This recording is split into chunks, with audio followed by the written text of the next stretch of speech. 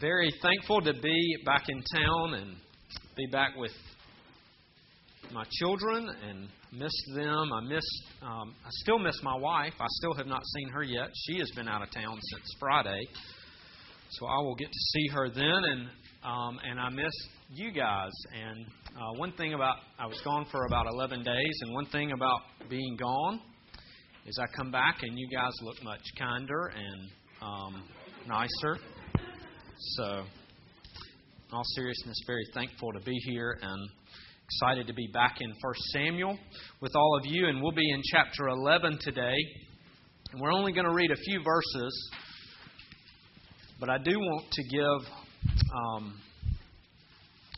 give a brief introduction to chapter 11 before we read verses 12 through 15.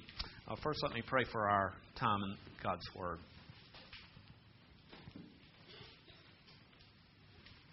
Father, extend your hand and pour out your grace and pour out your wisdom. Father, I pray that we could read together now something from this text from thousands of years ago that would transcend time, that would unify us to the people of God. And therefore, we'd hear your voice. We'd be led by your Spirit. We'd understand your covenant love. We'd be motivated to be on mission with you. We'd love others. We would see the opportunity that we have to love Christ by loving our neighbors, by loving even the people in this room. Father, use your word mightily in our life. Father, I pray for this time, right, next few minutes, Lord, that we would not look to other things right now that are trying to capture our attention, that seem more important. Instead, I pray, Lord, by your Spirit, we would be able to put those things aside, and we would. And maybe even better, we would put those things under your reign and look to be led by you. Allow us to see Christ. We pray this in His strong name. Amen. Okay, well, we have gone through 10 chapters thus far, and what we have seen is the sinful pursuit of Israel to move away from having a prophet of God such as Samuel in being their leader. Instead, they have pursued a king, and this has not come through. This pursuit has not come through prayer. It's also not come through seeking the word of Samuel. So, in other words, that would be the same as it has not come through seeking God's word, but instead they have looked to choose a king that would fit their desires, their hopes, their dreams for a nation. And so that has led them to Saul being the leader of the people of God. And at the end of chapter 10, what we see is that Samuel has anointed and introduced Saul as king. However, we've seen nothing of his reign thus far. As a matter of fact, at the end of chapter 10, Samuel tells everybody to go back to their homes. They've all gathered. He's announced. And the people go back, but also Saul goes back to his home. And so what we see is that Saul is just, at that point, kind of one of the people that goes back to his home. And so we know nothing of his reign. But as we get into chapter 11, what we see is the person of Nahash, who is an Ammonite, who is looking to bring disgrace upon Israel. And he has captured the city of Jabesh-Gilead. This is at the beginning of chapter 11.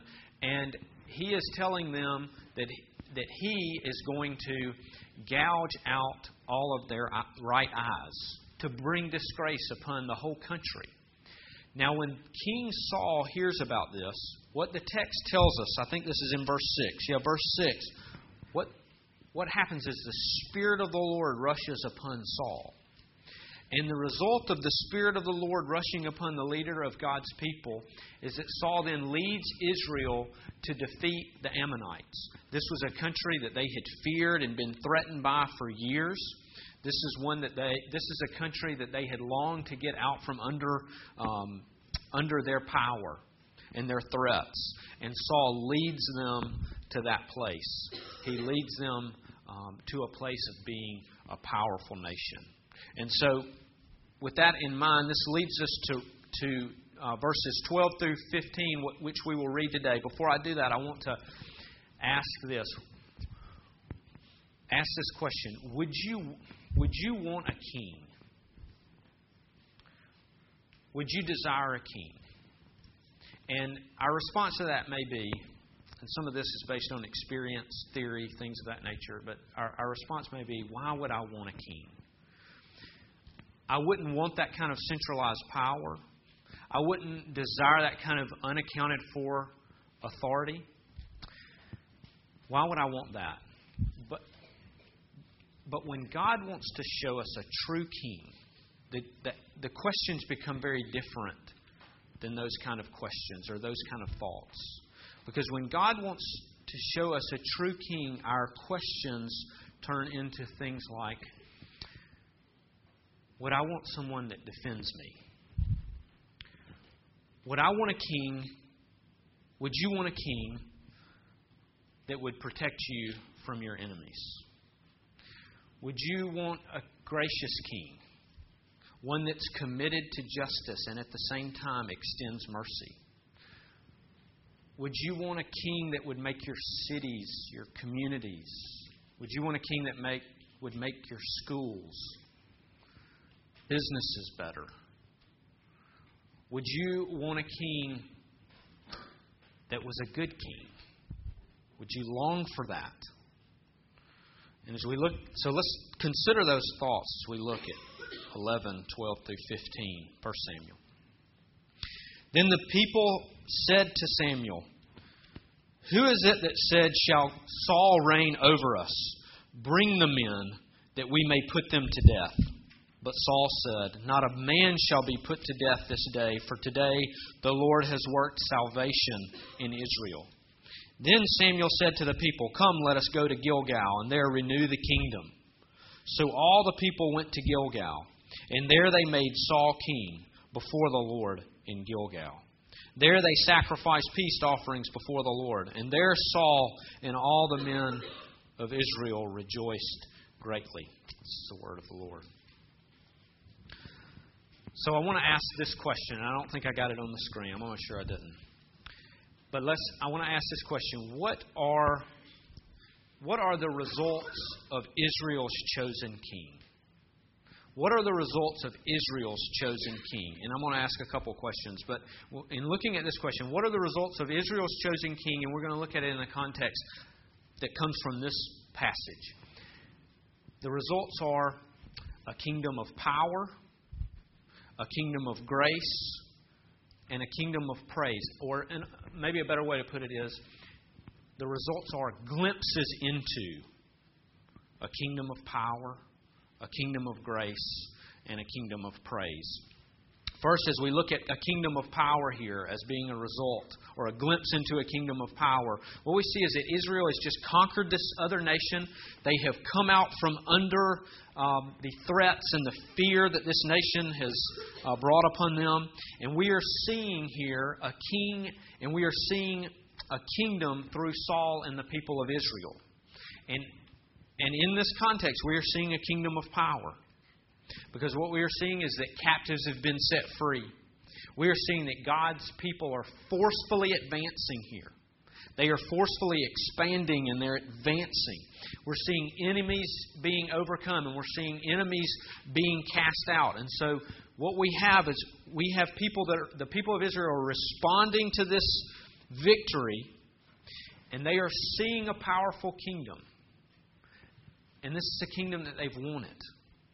They've longed for, and they have confidence in their king here.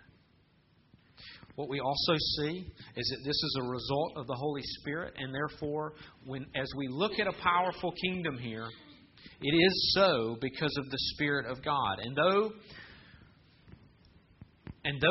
the Holy Spirit works in a different manner than in the Old Covenant than He does in the New, the authors of the Old Testament were very well aware That God redeemed and sustained His people, not by human might, not by human power, but by the Spirit of God. This is even in the Old Testament. This is how these things were brought about.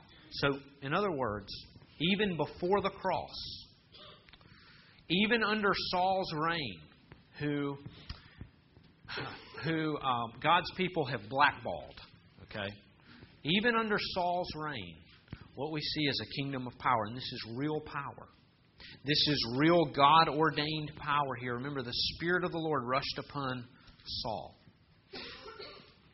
So what are the results of Israel's chosen king? We get a glimpse into the kingdom of power. We also get a glimpse into a kingdom of grace. And this is a direct result or a direct response to the power. Okay? Because the people of Israel are so in awe of their king at this moment. They're so in awe of Saul and what he has done, and there's so much loyalty there that, do you see in verse 11, they say, "Who is it that said, 'Shall Saul reign over us?'" Or in other words, who has questioned his ability to rule us? Bring them here. We want them to be put to death. But Saul responds. His reaction is one of grace. He says, no one's going to die today. The Lord has brought salvation to Israel. And so we see Saul, the leader of God's people, representing God, and he's doing it in an accurate way. And he's doing it in a way of grace. And so, in this text, what are the results of Israel's chosen king? We see a glimpse into power. We also see a glimpse into grace. We also see a glimpse into a kingdom of praise. Because the people, as Saul said, no one's going to die today, and then as Samuel says, let us go down to Gilgal to renew the kingdom, the people respond. And they respond with peace offerings, sacrifice peace offerings. And this is to show us this is how they worshiped. So they're seeing that God has given them a man that is going to lead them in battle and then show and reveal the Lord's power and grace. And they respond in worship. They give praise to God. And they're proclaiming Saul as king. Proclaiming Saul as the one that God is demonstrating His power through. And so true glimpses. This is real power. This is real grace. And this is real praise. This is a true glimpse into this kingdom.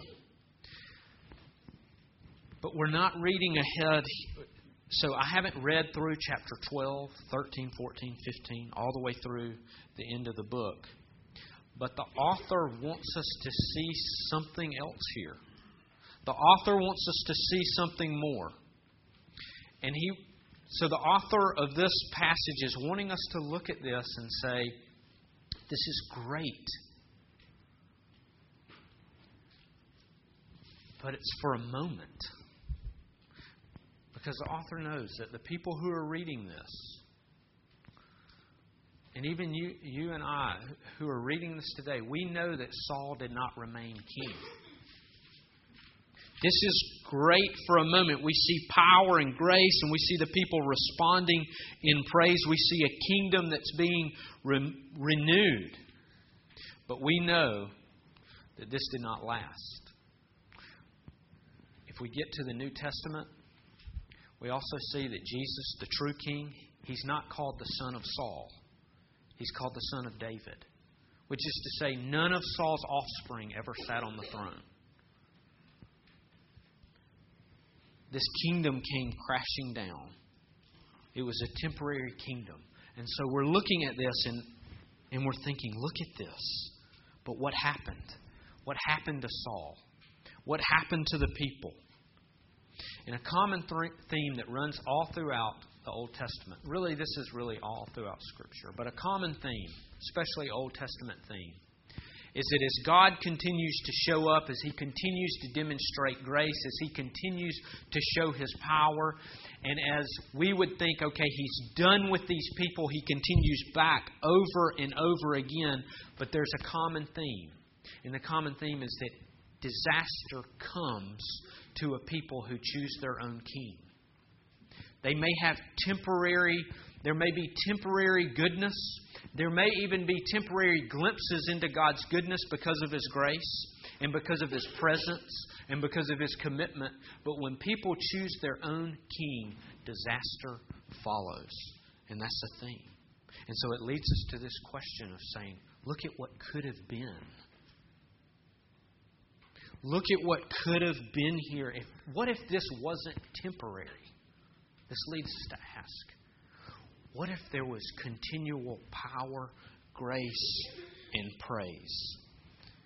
And I think it leads us, instead of what are the results of Israel's chosen king, it leads us to ask this question, what are the results? What would be the results of God's chosen king? What would be the results of God's chosen king? So what if we could take these glimpses of power and of grace and of praise, and what if we could take these glimpses that are here under Saul's reign, a temporary kingdom, and what if we could take these and place them under the context of a permanent reign, a permanent kingdom that is ruled by God's chosen king? The people's chosen king, let's move them, and what if we put them under God's chosen king? And so this is what I wanted to do. What are the results of God's chosen king? Using the same things that we see in this text: power, grace, and praise. And so as we look at power, and it can be a challenge to look at this and see that, okay, Israel here, the power was demonstrated and realized through conquering of enemies, through violence, war, through bloodshed. This is how we see the kingdom of power. And it's hard to connect that with the New Testament. There can be a challenge there. But in fact, what the New Testament does, especially through the words of Christ, is that we see a kingdom of power in a very similar way. Matthew 5:10 tells us in the Sermon on the Mount that blessed are the persecuted. Blessed are those that are persecuted for the sake of righteousness, for theirs is the kingdom of heaven. We also see in Matthew 12:28 that Jesus says, if I cast out demons by the Spirit of God, then the kingdom of heaven, the kingdom of God has come. So if I cast out the enemies, if I cast out demons, in Matthew 11:12, Jesus speaking again, He says the kingdom of God is forcefully advancing. And there's some translations that even say the kingdom of God is violently advancing. He tells us in Luke 4:18 that He has come to set the captives free. And so what we see is that this kingdom of power in the New Testament, the kingdom of power post the incarnation of Christ, very well connects with the kingdom of power that we are seeing here. Paul in Ephesians 6, when talking about the invisible nature of this kingdom, he talks about putting on the armor of God, and he akins it to going into battle. And so, in other words, when we consider the kingdom of power, it's so necessary to see. The Scripture never veers away from this. That as we look for the kingdom of God to move forward, expand, as we look for it to flow outside of our church and into our community and then into our nation and into our world, it comes with warfare. There's warfare involved. It's a spiritual nature of warfare that's very real. It's very real. Also, just as we see the kingdom of power manifested by the Holy Spirit rushing upon Saul, this is also where we get our power. It's the Spirit of God. And yet, it's in a more corporate and a more consistent way. So what the author here is telling us in chapter 11 is the Spirit of God comes upon one man, and the one man goes and leads the nation in battle. But what we find in Acts chapter 2 is the Spirit of God doesn't just come upon Peter. The Spirit of God doesn't just come upon John. The Spirit of God rushes in upon the church in a corporate manner, equipping us all for the work of God's kingdom, equipping us all for power. for authority, for strength. Also, because of the nature of this power, because of understanding that the Spirit of God is our provision and our authority, and where He's the only hope for the witness of Christ. 1 Samuel wants us to see that if the Spirit of the Lord had not rushed upon Saul, that Saul and Israel would have been humiliated by the Ammonites. They would have been destroyed, completely defeated. Acts chapter 2 wants us to see if the Spirit of God had not rushed in upon the church, that it would have collapsed. There would have been nothing. There would have been no way to witness about Christ, to be a witness for Christ. And it's the same thing for us today. If the Spirit of God is not at work in a mighty and a powerful way, then there's no witness. We're here, we gather, we're in the so-called upper room, but we have no direction. There's no meaning. We don't even know what's next. But the Spirit gives us mission and purpose. The Spirit also presents us opportunities to see our weaknesses, to have those weaknesses exposed. And then to not look to our own strength to overcome those weaknesses. And this, I think, this is where we really do not know how to function as God intends. This is where we really miss it. So I can just let me give you my own story and my own thoughts about my own heart in this. When I fail at something, or when a weakness of mine is exposed, then this is my tendency. That if somebody has not witnessed my failure, if somebody over here has not seen my weaknesses exposed, here's what I'm going to lie. I'm not going to be honest about my failure. I'm going to lie to the people that haven't seen it. And the people that have witnessed it, have seen my failures, I'm going to push them away. I'm going to distance myself from them. And I'm not, whether they can help me or not. And both of those are in Psalm 139. And this is what I tried to do here. When I'm seeing, okay, here's the Spirit of God that comes upon the church. He exposes our weaknesses. Somewhere in Psalm 139 it says, know me, test me, search me, know my thoughts. And so this is what's coming out of my heart. And I'm saying, okay, so here I'm lying because I don't want people to see my weaknesses. I want them to see me in my strength. And I'm over here and I'm pushing people away that have witnessed it because they can truly see my weaknesses and I don't want them involved. I don't want them exposed. And so you're saying, what a nutcase. But I think a lot of you can identify with that. I think you can identify. Some of you are victims. Weaknesses are exposed and you say, I'm a victim. Someone else has caused me to be weak. Someone else, I would have gotten to this place if this person hadn't have come in and taken away my strength. And therefore you're claiming strength if it wasn't for other people. What the Spirit of God does is the Spirit of God exposes our weaknesses and then says, you have no strength to overcome your weaknesses for my glory. You must look to me. You must look for the Spirit to overcome.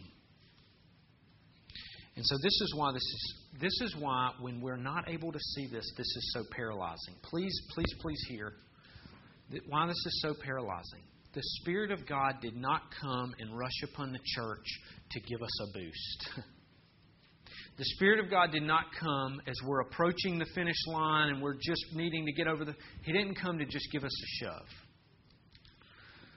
What the Bible tells us is that God's Spirit makes the fool wise makes the weak strong. The Spirit of God comes in and makes the suffering one rejoice. Makes the dead person alive. And so do you see? Can you see that if you are... Can you see that if you are looking to move up in your company, and the only way to do that is to either be dishonest, manipulative, or to run over other people, lack integrity, that's the only way to get up, that's the only way to move forward, and otherwise you're seeing yourself and you're saying, I don't have the ability to do this, and this is how everybody else is doing it. And therefore, this is my only way to move forward. And the Spirit is exposing you. The Spirit doesn't come along and say, no, you're good enough. What the Spirit does is says, you're right. There's no way for you to advance in your own strength unless you proceed with sinfulness. That's it. And that leaves us in a very weak position to say, okay, if I'm going to better my company, if I'm going to bring redemption in my area of work or anywhere in my area of life,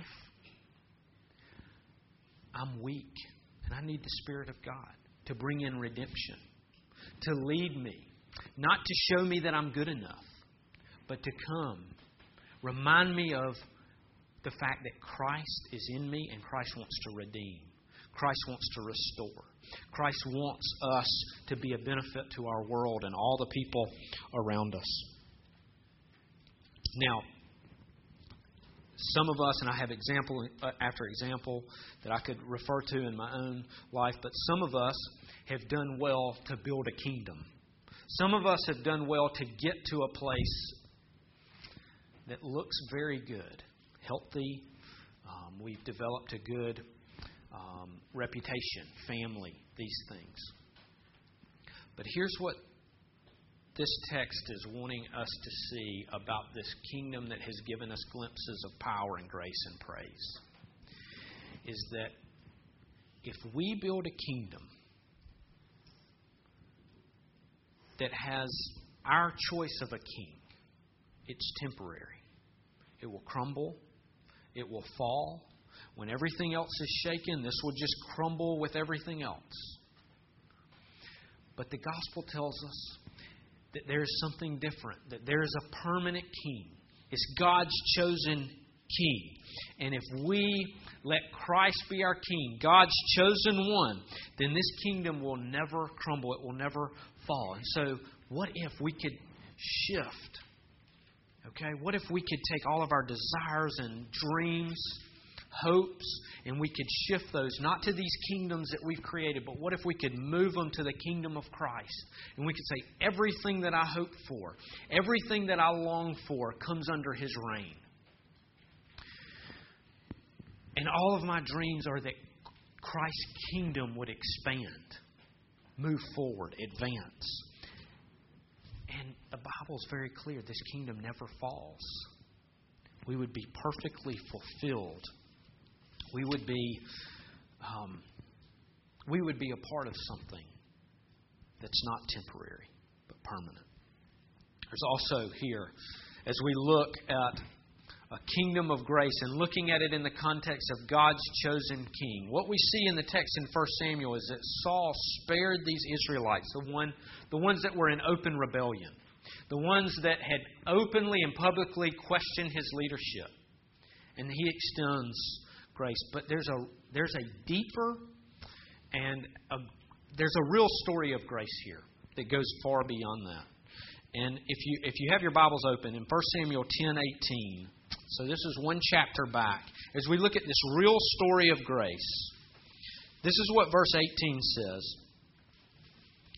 This is Samuel speaking. And he said, Samuel, to the people of Israel, "Thus says the Lord, the God of Israel, I brought up Israel out of Egypt, and I delivered you from the hand of the Egyptians, and from the hand of all the kingdoms that were oppressing you. But today you have rejected your God, who saves you from all your calamities. in your distresses. And you have said to him, set a king over us. The real story of grace is not just that the ones that were in open rebellion were saved. The real story of grace is that following Israel's rejection of God, God has saved them. God has spared them. God has poured out His grace in the whole country. This is revealing a kingdom that we cannot understand the grace that is here. This is a glimpse into a kingdom that offers grace that is never ending and that comes over and over. The fact that we are just talking about the kingdom of God this morning is something that we can be a part of, that's unbelievable.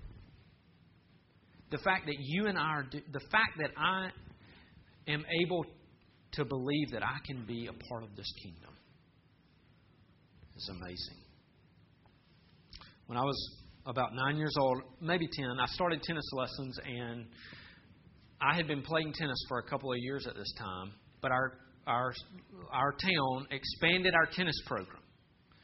And so it brought in a tennis pro to be a part of planning tournaments and teaching lessons and things like that. And so I wanted to start taking lessons with those in my age group. And so a number of my friends wanted to do it. They had not played tennis. And so I knew that I was coming in with a little more experience, things like that.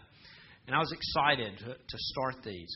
And the first lesson that we had from this tennis pro is he just wanted to see how we could hit the tennis ball. And so what he would do, he'd say, okay, just toss the tennis ball, let it bounce, and then swing a forehand. And so I did. I was the first one up. I was eager to be the first one up. So I tossed the tennis ball up, swung, hit it over the net. Then he said, okay, let me see. And then he said, that's very good, Jake.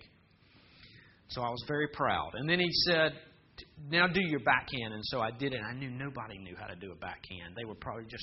So I knew it, and I had the grip. And so I hit my backhand. And he said, that's very good, Jake. And I did. He wanted me to do it a couple more times. I did it. All of them go over the net into play. And then my friends get up, and they do the same thing, except they hit it, and the ball goes that way or into the net, or some miss it. And some hit it way up high in the air. But he said, that's good. Now, do your backhand. And they hit it, and and he said, that's good. And so here I am, and I'm saying, this is what he told me. And so I step in. And I say, no, you need to keep your racket level. Follow through. And after the lesson was over, he very kindly, and without anyone hearing, says, Jonathan Lazenby, he comes over to me and he says, Jake, I was giving encouragement, not because anybody's swing was perfect, but because they're here and they're hitting the ball. If I was looking for a perfect swing, no one would have gotten a compliment, including you. And this was a good life lesson. But it was also, as I look back, it's a picture of a good king. It's a picture of a good king that rules over a kingdom that needs grace, that I could never rule. That I would cast everybody out, and then I would cast myself out. And then it made me realize I could never really actually, if I was ruling, never be a part of this kingdom. I could never actually be in. But when God chooses our king, we become part of a kingdom that's much better than anything that we can imagine. In fact, in John 1:16, we're told, for of His fullness we have received. And then it says, and grace upon grace. And this is to tell us that His grace keeps coming and coming. And this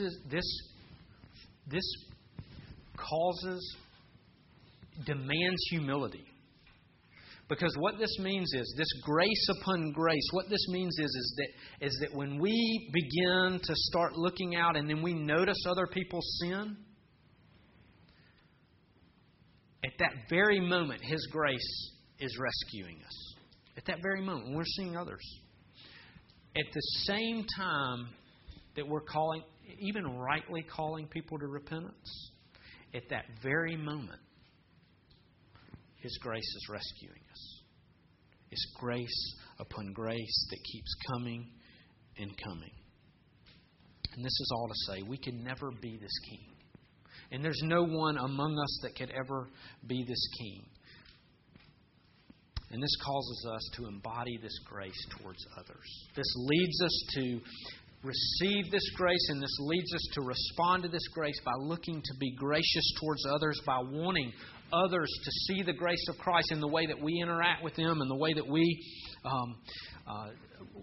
love them, care for them, talk with them, help them through life, disciple them, all of these things. And we're finishing up here in this last point. It's a kingdom of power, a kingdom of grace, and under a king of God's choosing, a kingdom of praise. Now, this is what Hebrews 10 tells us about 1 Samuel chapter 11, and really many other chapters in the Old Testament. It tells us that this chapter, what we see in verse 15, has but a shadow of the good things to come.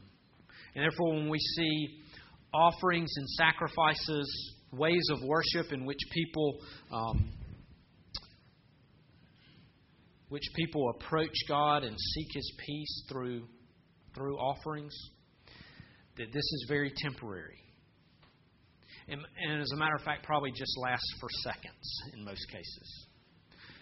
And so our hope is not in that. And it never could be.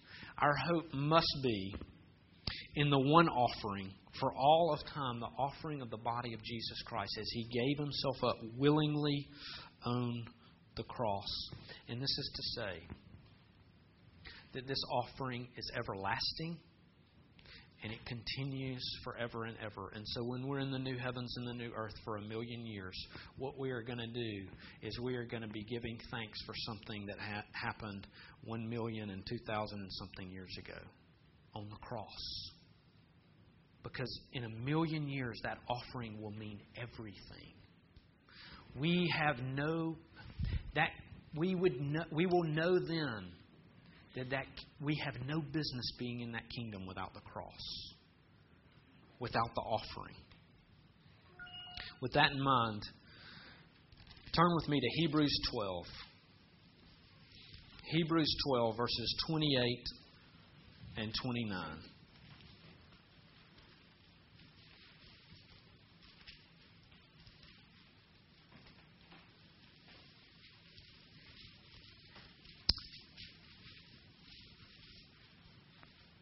Therefore, let us be grateful. Okay.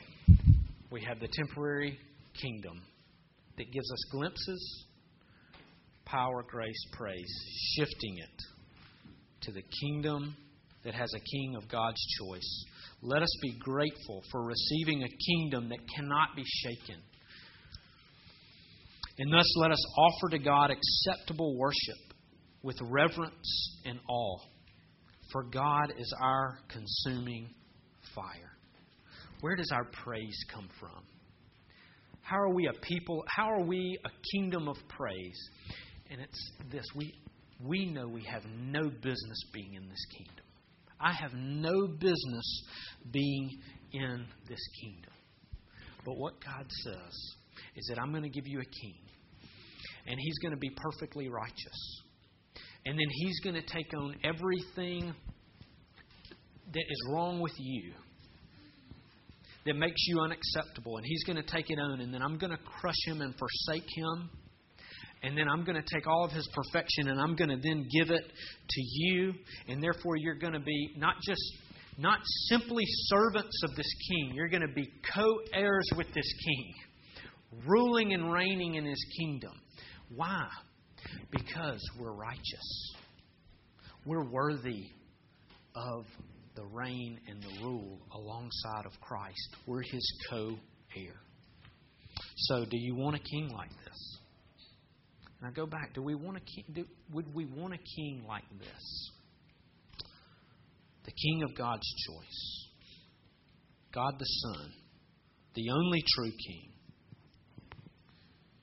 So as I close us in prayer, may Christ be our King, and then may everything that we touch and see, may it come under the reign. May we look to get it under the reign of Christ and His kingdom. Let's pray. Father, thank You that, Lord, You're the one that does the work. You are the one that takes Your word and then not just bounces it off of us, but instead You're the one that really drives it in and lets it melt upon our heart. And so, Father, we look to You now. Lord, we pray that we would fall not under some kind of temporary kingdom, one that's when it's shaken, it's going to fall. Father, we pray now that You would lead us by Your word.